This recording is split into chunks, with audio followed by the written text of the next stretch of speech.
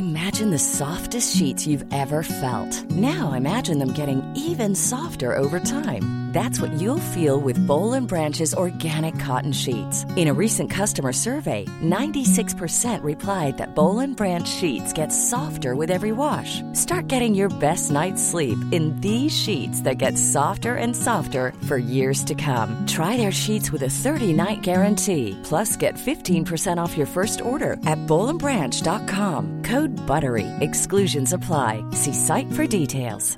When you're ready to pop the question, the last thing you want to do is second-guess the ring.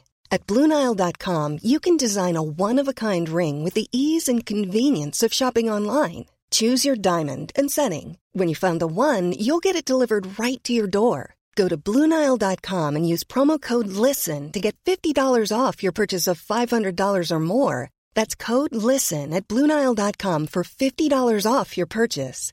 BlueNile.com, code LISTEN. Ryan Reynolds here from Mint Mobile. With the price of just about everything going up during inflation, we thought we'd bring our prices down. So to help us, we brought in a reverse auctioneer, which is apparently a thing. Mint Mobile Unlimited Premium Wireless. How to get 30, 30, bit to get 30, bit to get 20, 20, 20, bit to get 20, 20, bit to get 15, 15, 15, 15, just $15 a month? Sold! Give it a try at mintmobile.com/switch. $45 up front for 3 months plus taxes and fees. Promo rate for new customers for limited time. Unlimited more than 40 gigabytes per month. Slows full terms at mintmobile.com.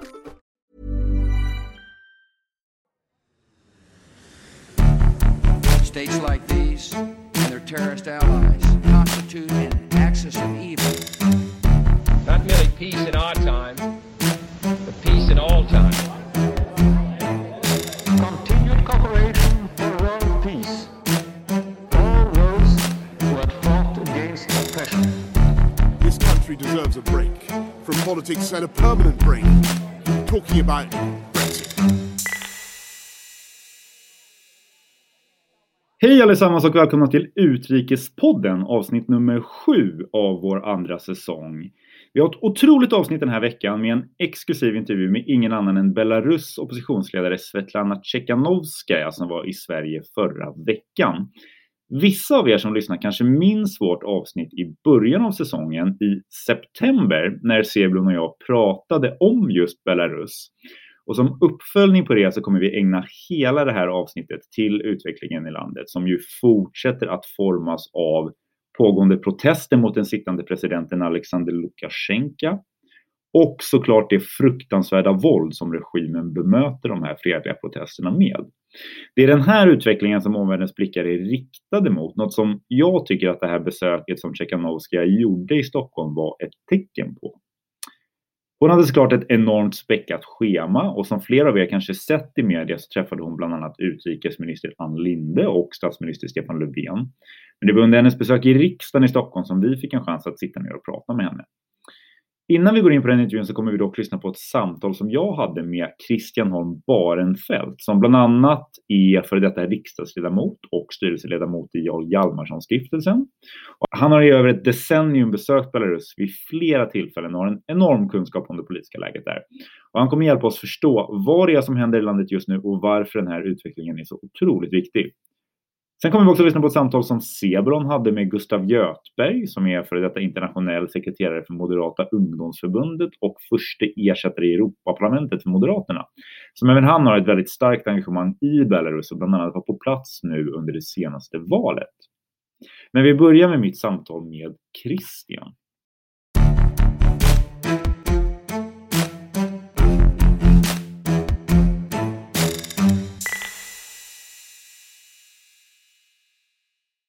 Christian Holm Barenfeld, varmt välkommen till Utrikespodden. Tack så mycket. Vi fokuserar ju hela det här avsnittet på utvecklingen i Belarus. Och jag kan inte komma på någon annan som är bättre lämpad att tala om det här med just dig. Så det är superkul att du kan vara med. Jag tänkte fråga dig först, kan inte du börja med bara att berätta lite kort om din bakgrund och vem du är? Ja, Christian heter som sagt jag och har en bakgrund inom Moderaterna. Jag har först en lång bakgrund inom Moderata ungdomsförbundet och sen 12 år i riksdagen och i Moderata ungdomsförbundet som internationell sekreterare bland annat och i riksdagen i utrikesutskottet. Och det är väl genom de delarna då som jag har kommit i kontakt med Belarus och på den tiden oppositionen där. Och jag är också engagerad då i Jarl Hjalmarson-stiftelsen där jag sitter i styrelsen för sedan snart 15 år tillbaka.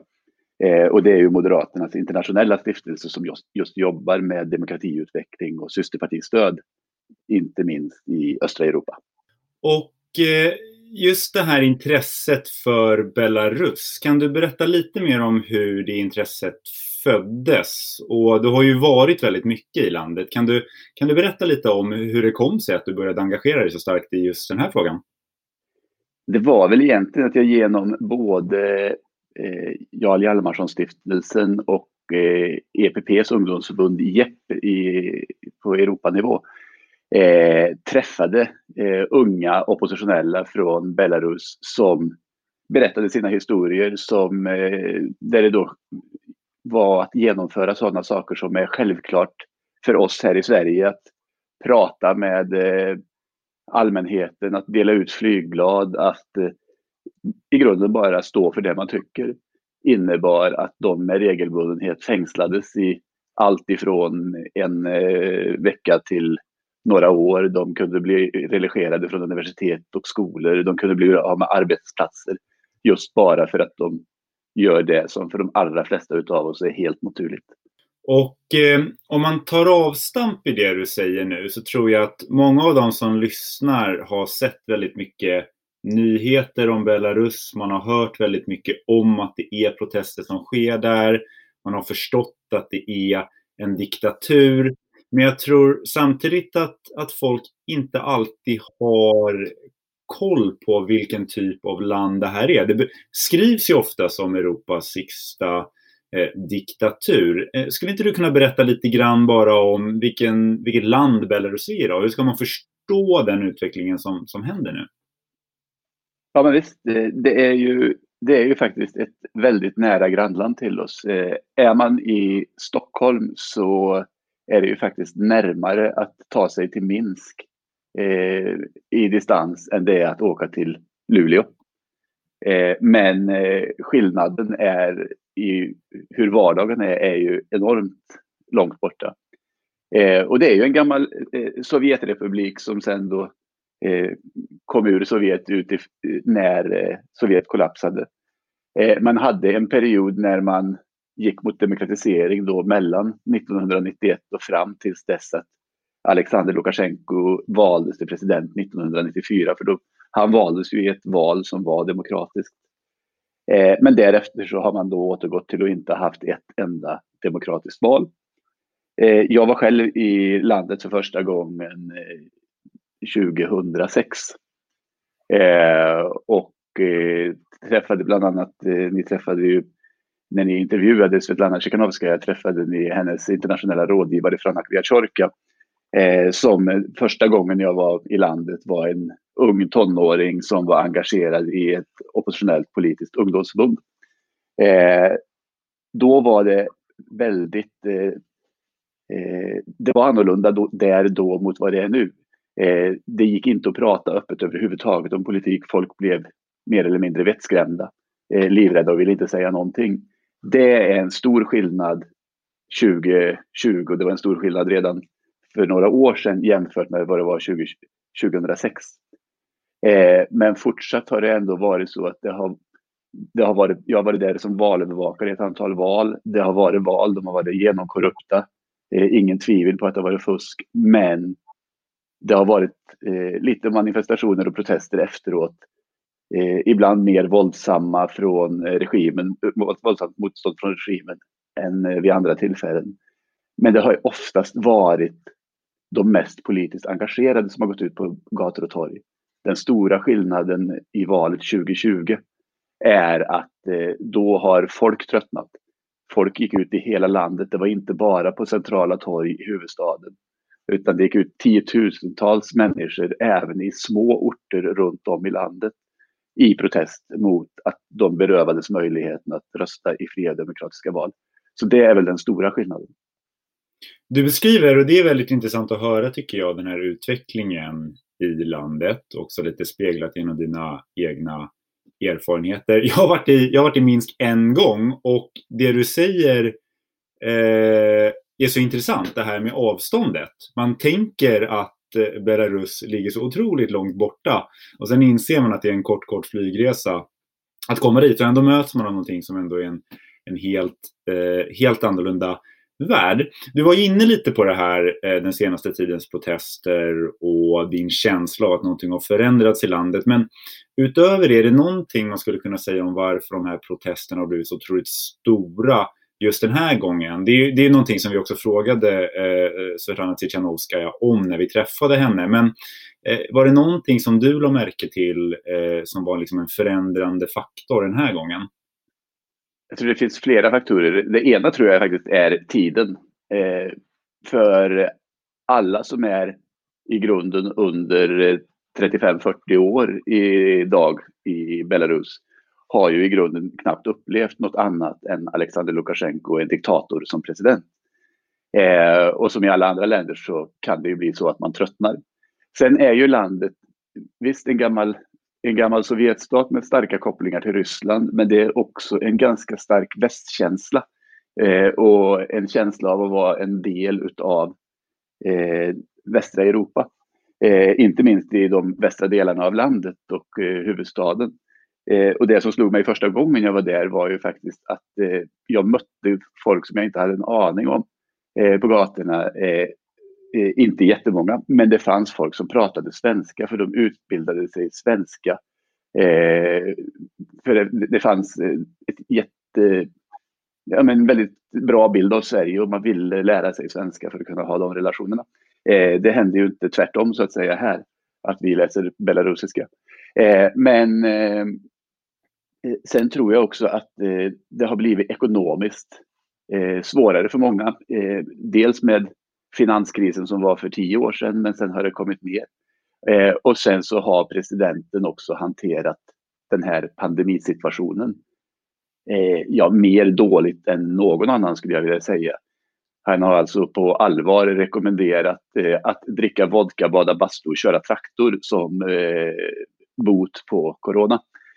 Och det inser ju även folket i Belarus att det inte är en rimlig väg att gå.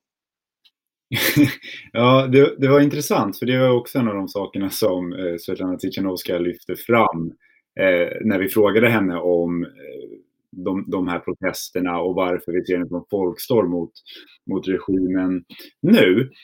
Jag tänkte fråga dig, du var ju med och hjälpte oss få till den här intervjun med Svetlana Tichanovskaja.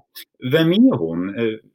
Du har ju träffat henne ett par gånger nu, och vi kommer ju lyssna på henne alldeles strax.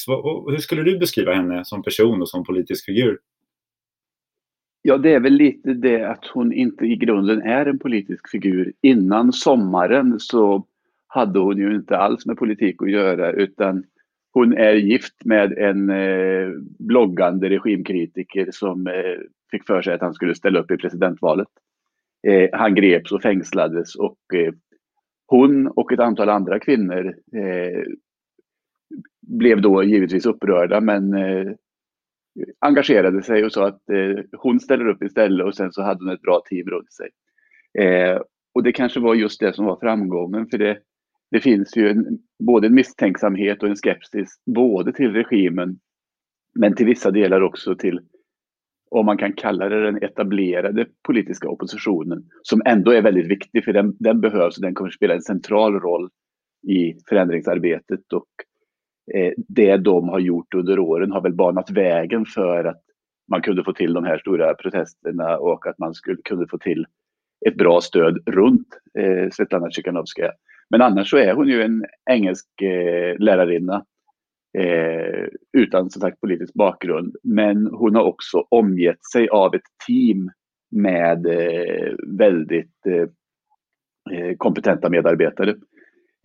Och i stort sett uteslutande är de här medarbetarna personer som har varit aktiva medlemmar i de politiska systerpartier som Moderaterna och Jarl Hjalmarsson-stiftelsen har jobbat med under, i runda slängar 25 år.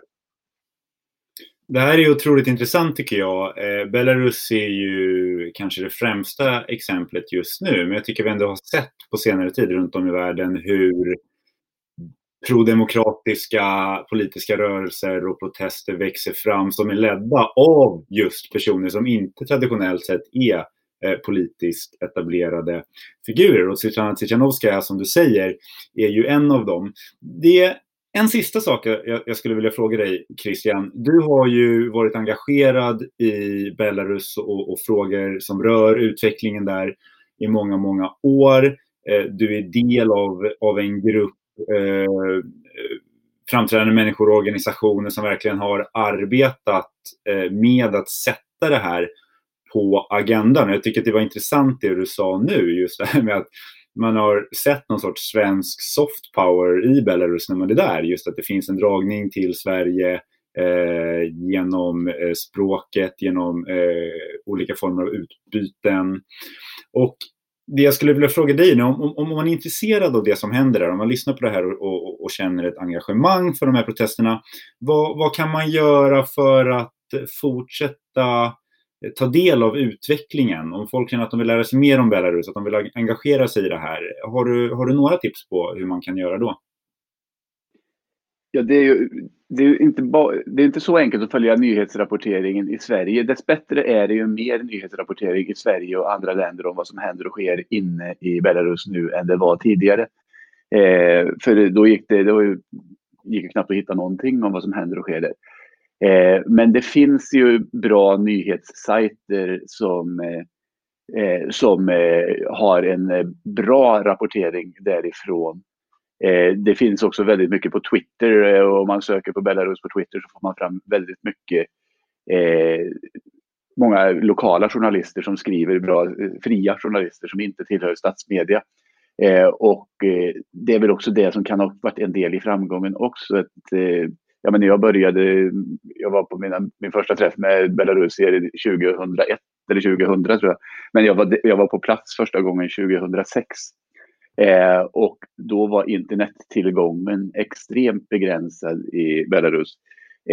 Det kostade ungefär drygt 1500 kronor i månaden att ha ett rimligt bra internetabonnemang i landet, och man hade då en medelinkomst för de som hade arbete som låg på ungefär 2000 kronor i månaden.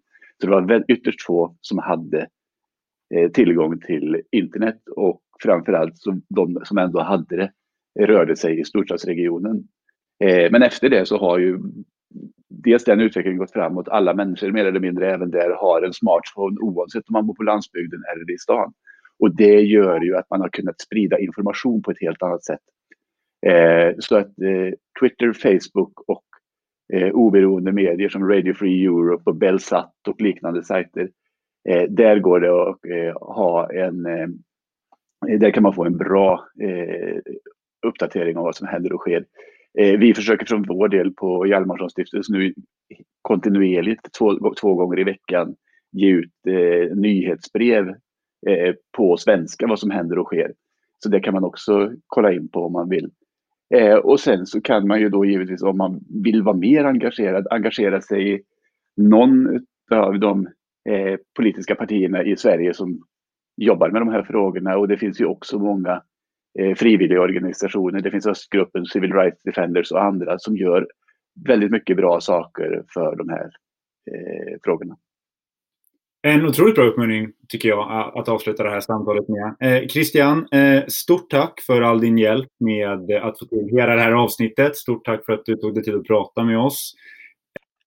Ja, men tack så mycket, och tack för att ni gör de här delarna. Det är ju fantastiskt intressant att följa. Både det här ska bli intressant, men också alla andra podcaster ni gör.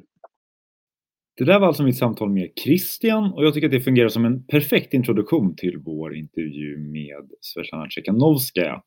Det här samtalet ägde alltså rum i riksdagen i Stockholm, och jag vill bara passa på att varna för att ljudet är lite kom si kom sa. Som det ofta blir i sådana här sammanhang så avviks det lite grann från schemat, och vi lyckades få vårt möte med Svetlana precis innan hon skulle in på en lunch med riksdagens talman Andreas Norlén.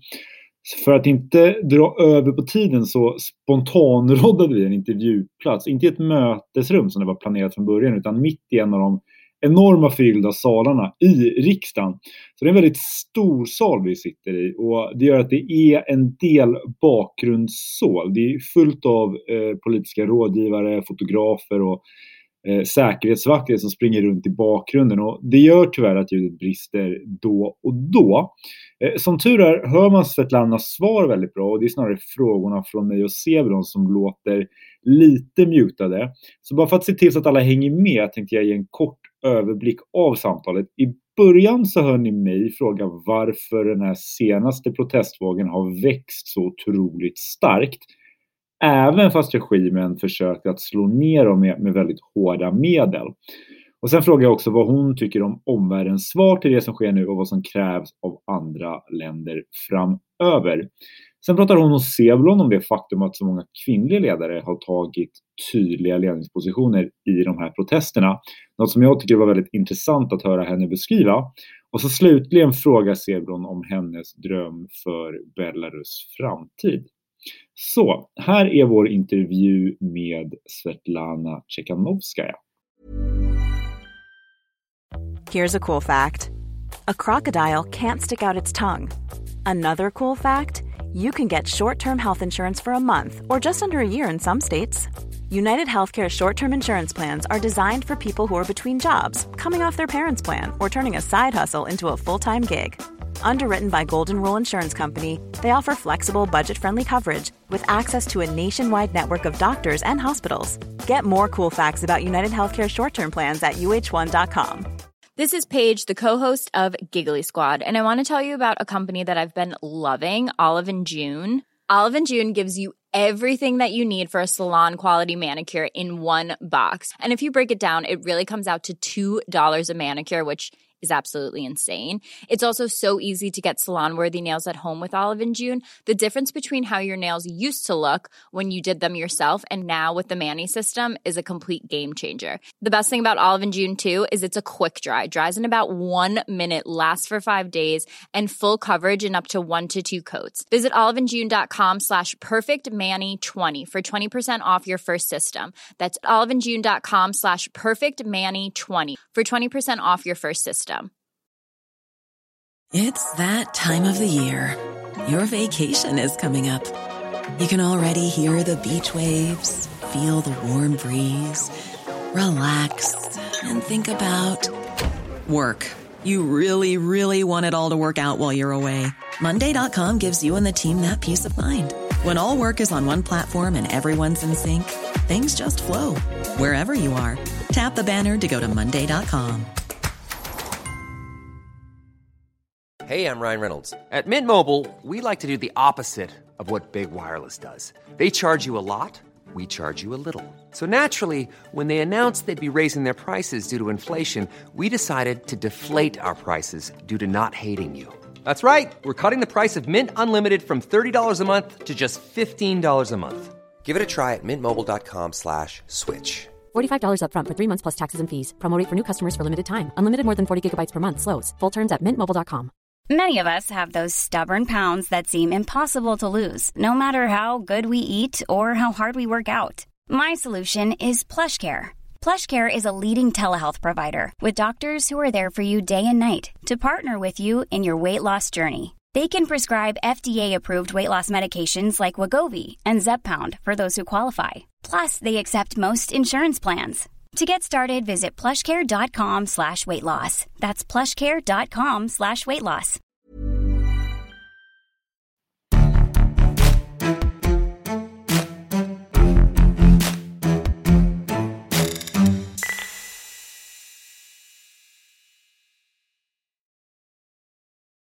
So, Ms. Tsikhanovskaya, thank you very much for joining us on the podcast. We've been following the developments in the country for quite some time now, and I know this is something that has really captured our listeners. So, if I may start with the first question for you. We have seen in the past how the Lukashenko regime has managed to suppress democratic protests in the country. Why do you think it has been different this time? Because people's consciousness have changed. So, as a matter of fact, a lot of events influenced Belarusian people now.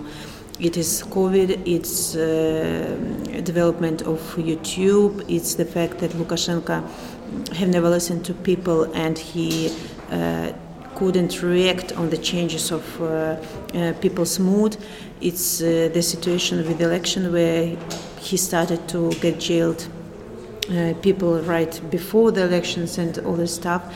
And people, this year people understood that they can do everything by themselves, that they are united, that they feel that their nation, they started to help each other, they started to show solidarity to each other. And so these small steps, they are huge as a matter of fact, but these steps brought people to the situation we have now. And obviously, as you say, this is a development that is being driven by the people of Belarus. But what do you think about the international response that you have received? Do you see any further steps that could be taken, for instance, by other European countries to support this movement?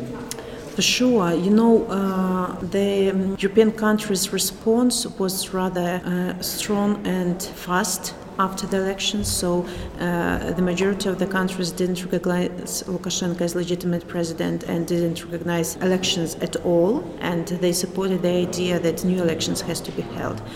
And the first sanction list was imposed rather fast, though it has only not so many names in it, but it has to be expanded, what it is being discussed now at this very moment. But now, with the escalation of violence from the dictatorship in our country, we understand that pressure we are calling for has to be strengthened. And now we are talking about economical sanctions.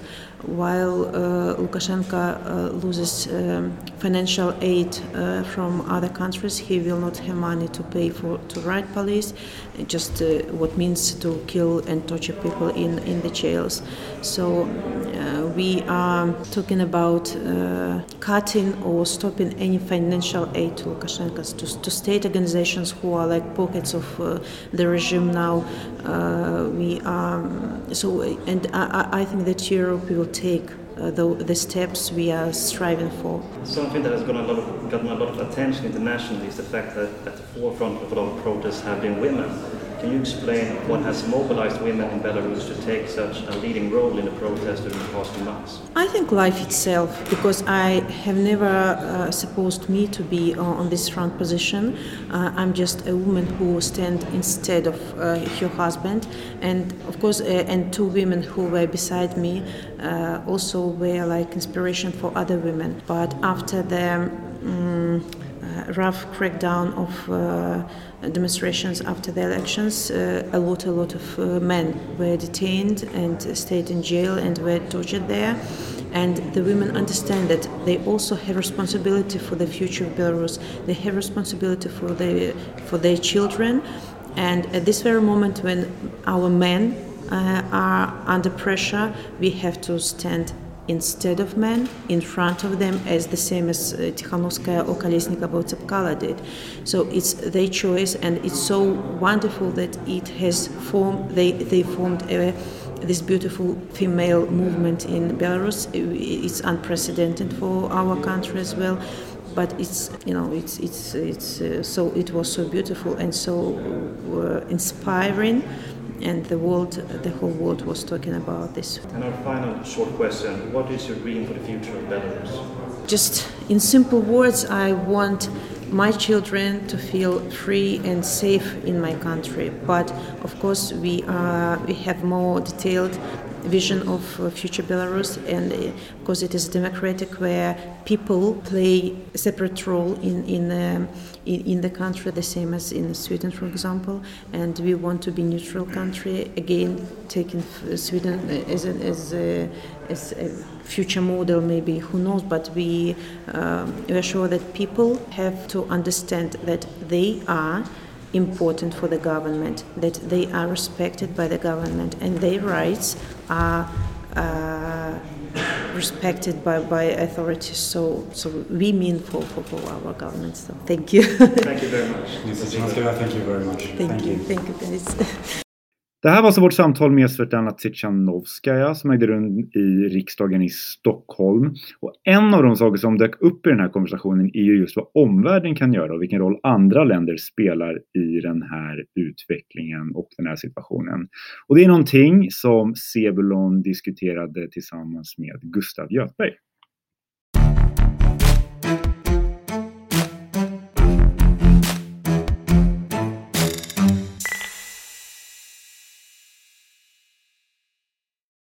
Med oss har vi nu Gustav Göthberg som är första ersättare till Europaparlamentet för Moderaterna. Han är tidigare internationell sekreterare för Moderata ungdomsförbundet och han är också en skribent, debattör i utrikes- och säkerhetspolitiska frågor.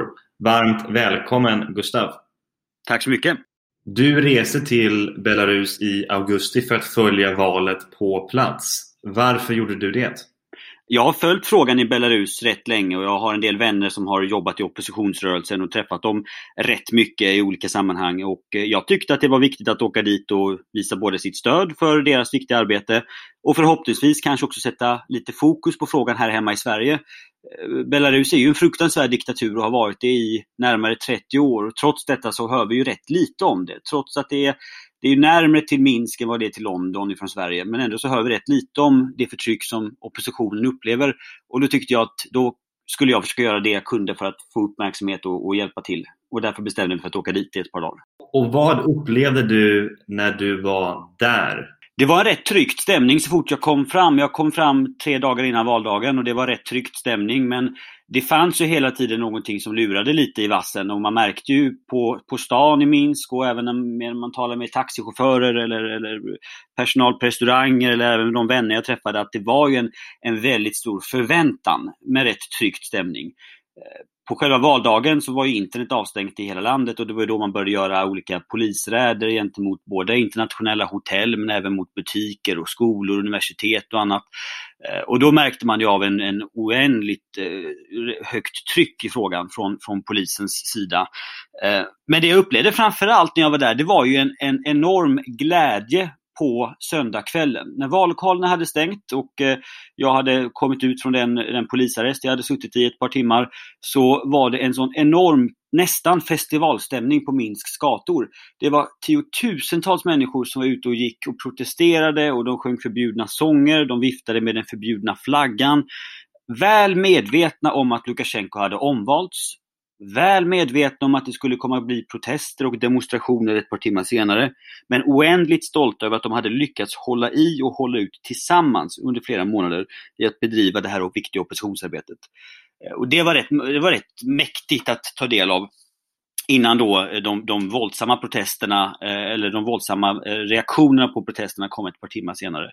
Och då var det ju, första kvällen var ju rätt aggressiv stämning. Det var ju månghundratals kravallpoliser som ju gjorde brutala infall och anfall på fredliga oppositionsaktivister som jag blev vittne till. Och det var även polisrazzor på hotellet jag bodde där man tog ut då bloggare och unga frihetsaktivister som hade försökt gömma sig inne på hotellet. Och det var rätt dramatiskt och det har dessutom pågått, ska vi komma ihåg, varje dag i över 100 dagar sedan valdagen. Hur har du följt händelserna efter du har återvänt till Sverige? Jag följer dem på daglig basis, dels genom kontakt med människor som fortfarande lever i Belarus och med unga studenter eller unga frihetsaktivister som är där. Många av dem har ju fått gå under jorden. Alla har blivit gripna ett par gånger men sen blivit släppta igen. Och sen så försöker jag ju såklart följa utvecklingen via inte minst det arbete som Svetlana Tsikhanovskaja gör från sin påtvingade exil i Litauen. Och vi ska komma ihåg detta att det här har nu pågått över 100 dagar. I över 100 dagar och 100 nätter så har det varit fredliga demonstrationer dag ut och dag in från tiotusentals människor, hundratusentals människor i Belarus. De har ingenting att förlora och det är väldigt uppenbart att de fortsätter med de här fredliga protesterna och de kommer göra det till den dagen Alexander Lukasjenko är borta. Det är en imponerande urkraft av politiskt mod som jag inte har sett maken till på många år och som ju är enormt fascinerande och imponerande. Och då tycker jag att när man följer utvecklingen så behöver vi också vara medvetna om att det här sker 1 timme från Sverige, 1 timmes flygresa från Stockholm. Och därför så är det oändligt viktigt att vi fortsätter följa den här utvecklingen och göra vad vi kan för att hjälpa dem i sitt arbete för ett fritt land. Och på tal om det, om att hjälpa belarusierna, vad anser du att omvärlden kan göra mer för att stötta Svetlana Tikhanovskaja och den övriga demokratirörelsen i Belarus? Det finns en rad saker som man kan göra, både från svensk sida och från europeisk sida. Jag tror att det handlar om att utöka de sanktioner som finns redan nu, där det handlar om att också utöka vilka det är som omfattas av sanktionerna. Nu är ju diktatorn Lukasjenko uppförd på sanktionslistan från EU:s sida. Jag tror att man skulle behöva utöka det så att varenda polischef i landet, i varenda by som har utfärdat order om att använda våld mot vanliga hedliga människor som är ute och kräver ett fritt land, borde uppföras på sanktionslistan. Det får inte bara vara det politiska ledarskapet, utan alla de som har utövat och kommenderat fram våld måste få kännbara straff och kännbara sanktioner. Jag tror att det handlar om att Europeiska unionen också kan visa ett större stöd för inte minst de många studenter som har blivit religerade från sin universitet för att de har deltagit i protester. Så sent som för ett par dagar sedan så blev 300 belarusiska juriststudenter religerade därför att de hade vägrat att delta i regimtrogna manifestationer. Där tycker jag att vi borde se till från europeisk sida att hjälpa dem så att de kan avsluta sina studier på universitet i Europa istället för att vara kvar i den här diktaturen. Det kan handla om att sätta upp parallella internet för att man kan runda då den censur som ju fortfarande varje natt inträder där man stänger av internet så att vanliga människor inte kan kommunicera med varandra. Jag tror att det från svensk sida kan handla om att vi behöver markera gentemot ledarskapet i Belarus härifrån. Exempelvis genom att utvisa den belarusiska ambassadören i Stockholm. Jag ser ingen poäng i att Alexander Lukasjenkos personliga sändebud ska accepteras ifrån den svenska regeringen när vi vet vilka enorma och avskyvärda brott som han begår gentemot sitt eget land. Och sen så tror jag att vi behöver fundera på att så småningom också erkänna en exilregering som leds av Svetlana Tikhanovskaja. Hon har ju själv sagt att hon inte vill vara landets president och hon vill ju inte vara kandidat i framtida fria val.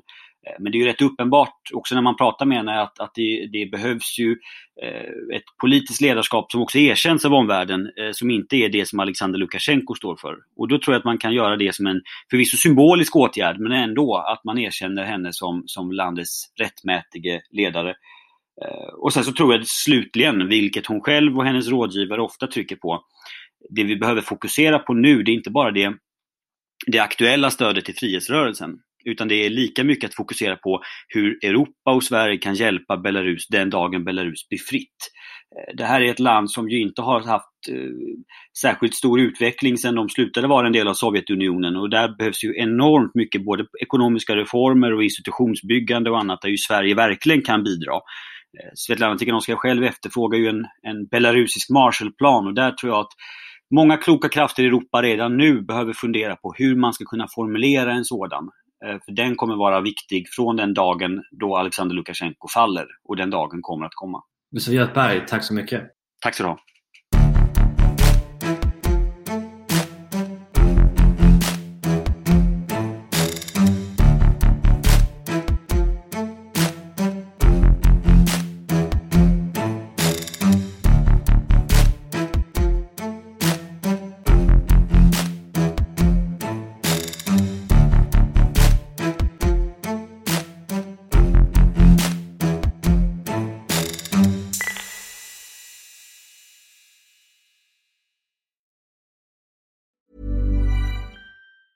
Hi, I'm Daniel, founder of Pretty Litter. Did you know cats tend to hide symptoms of sickness and pain? I learned this the hard way after losing my cat, Gingy. So I created Pretty Litter, a health monitoring litter that helps detect early signs of illness by changing colors, saving you money and potentially your cat's life. Pretty Litter is veterinarian developed, and it's the easiest way to keep tabs on your fur baby's health right at home. Go to prettylitter.com and use code ACAST for 20% off your first order and a free cat toy. Terms and conditions apply. See site for details. When you need mealtime inspiration, it's worth shopping Kroger, where you'll find over 30,000 mouth-watering choices that excite your inner foodie. And no matter what tasty choice you make, you'll enjoy our everyday low prices, plus extra ways to save, like digital coupons worth over $600 each week. You can also save up to $1 off per gallon at the pump with fuel points. More savings and more inspiring flavors make shopping Kroger worth it every time. Kroger, fresh for everyone. Fuel restrictions apply.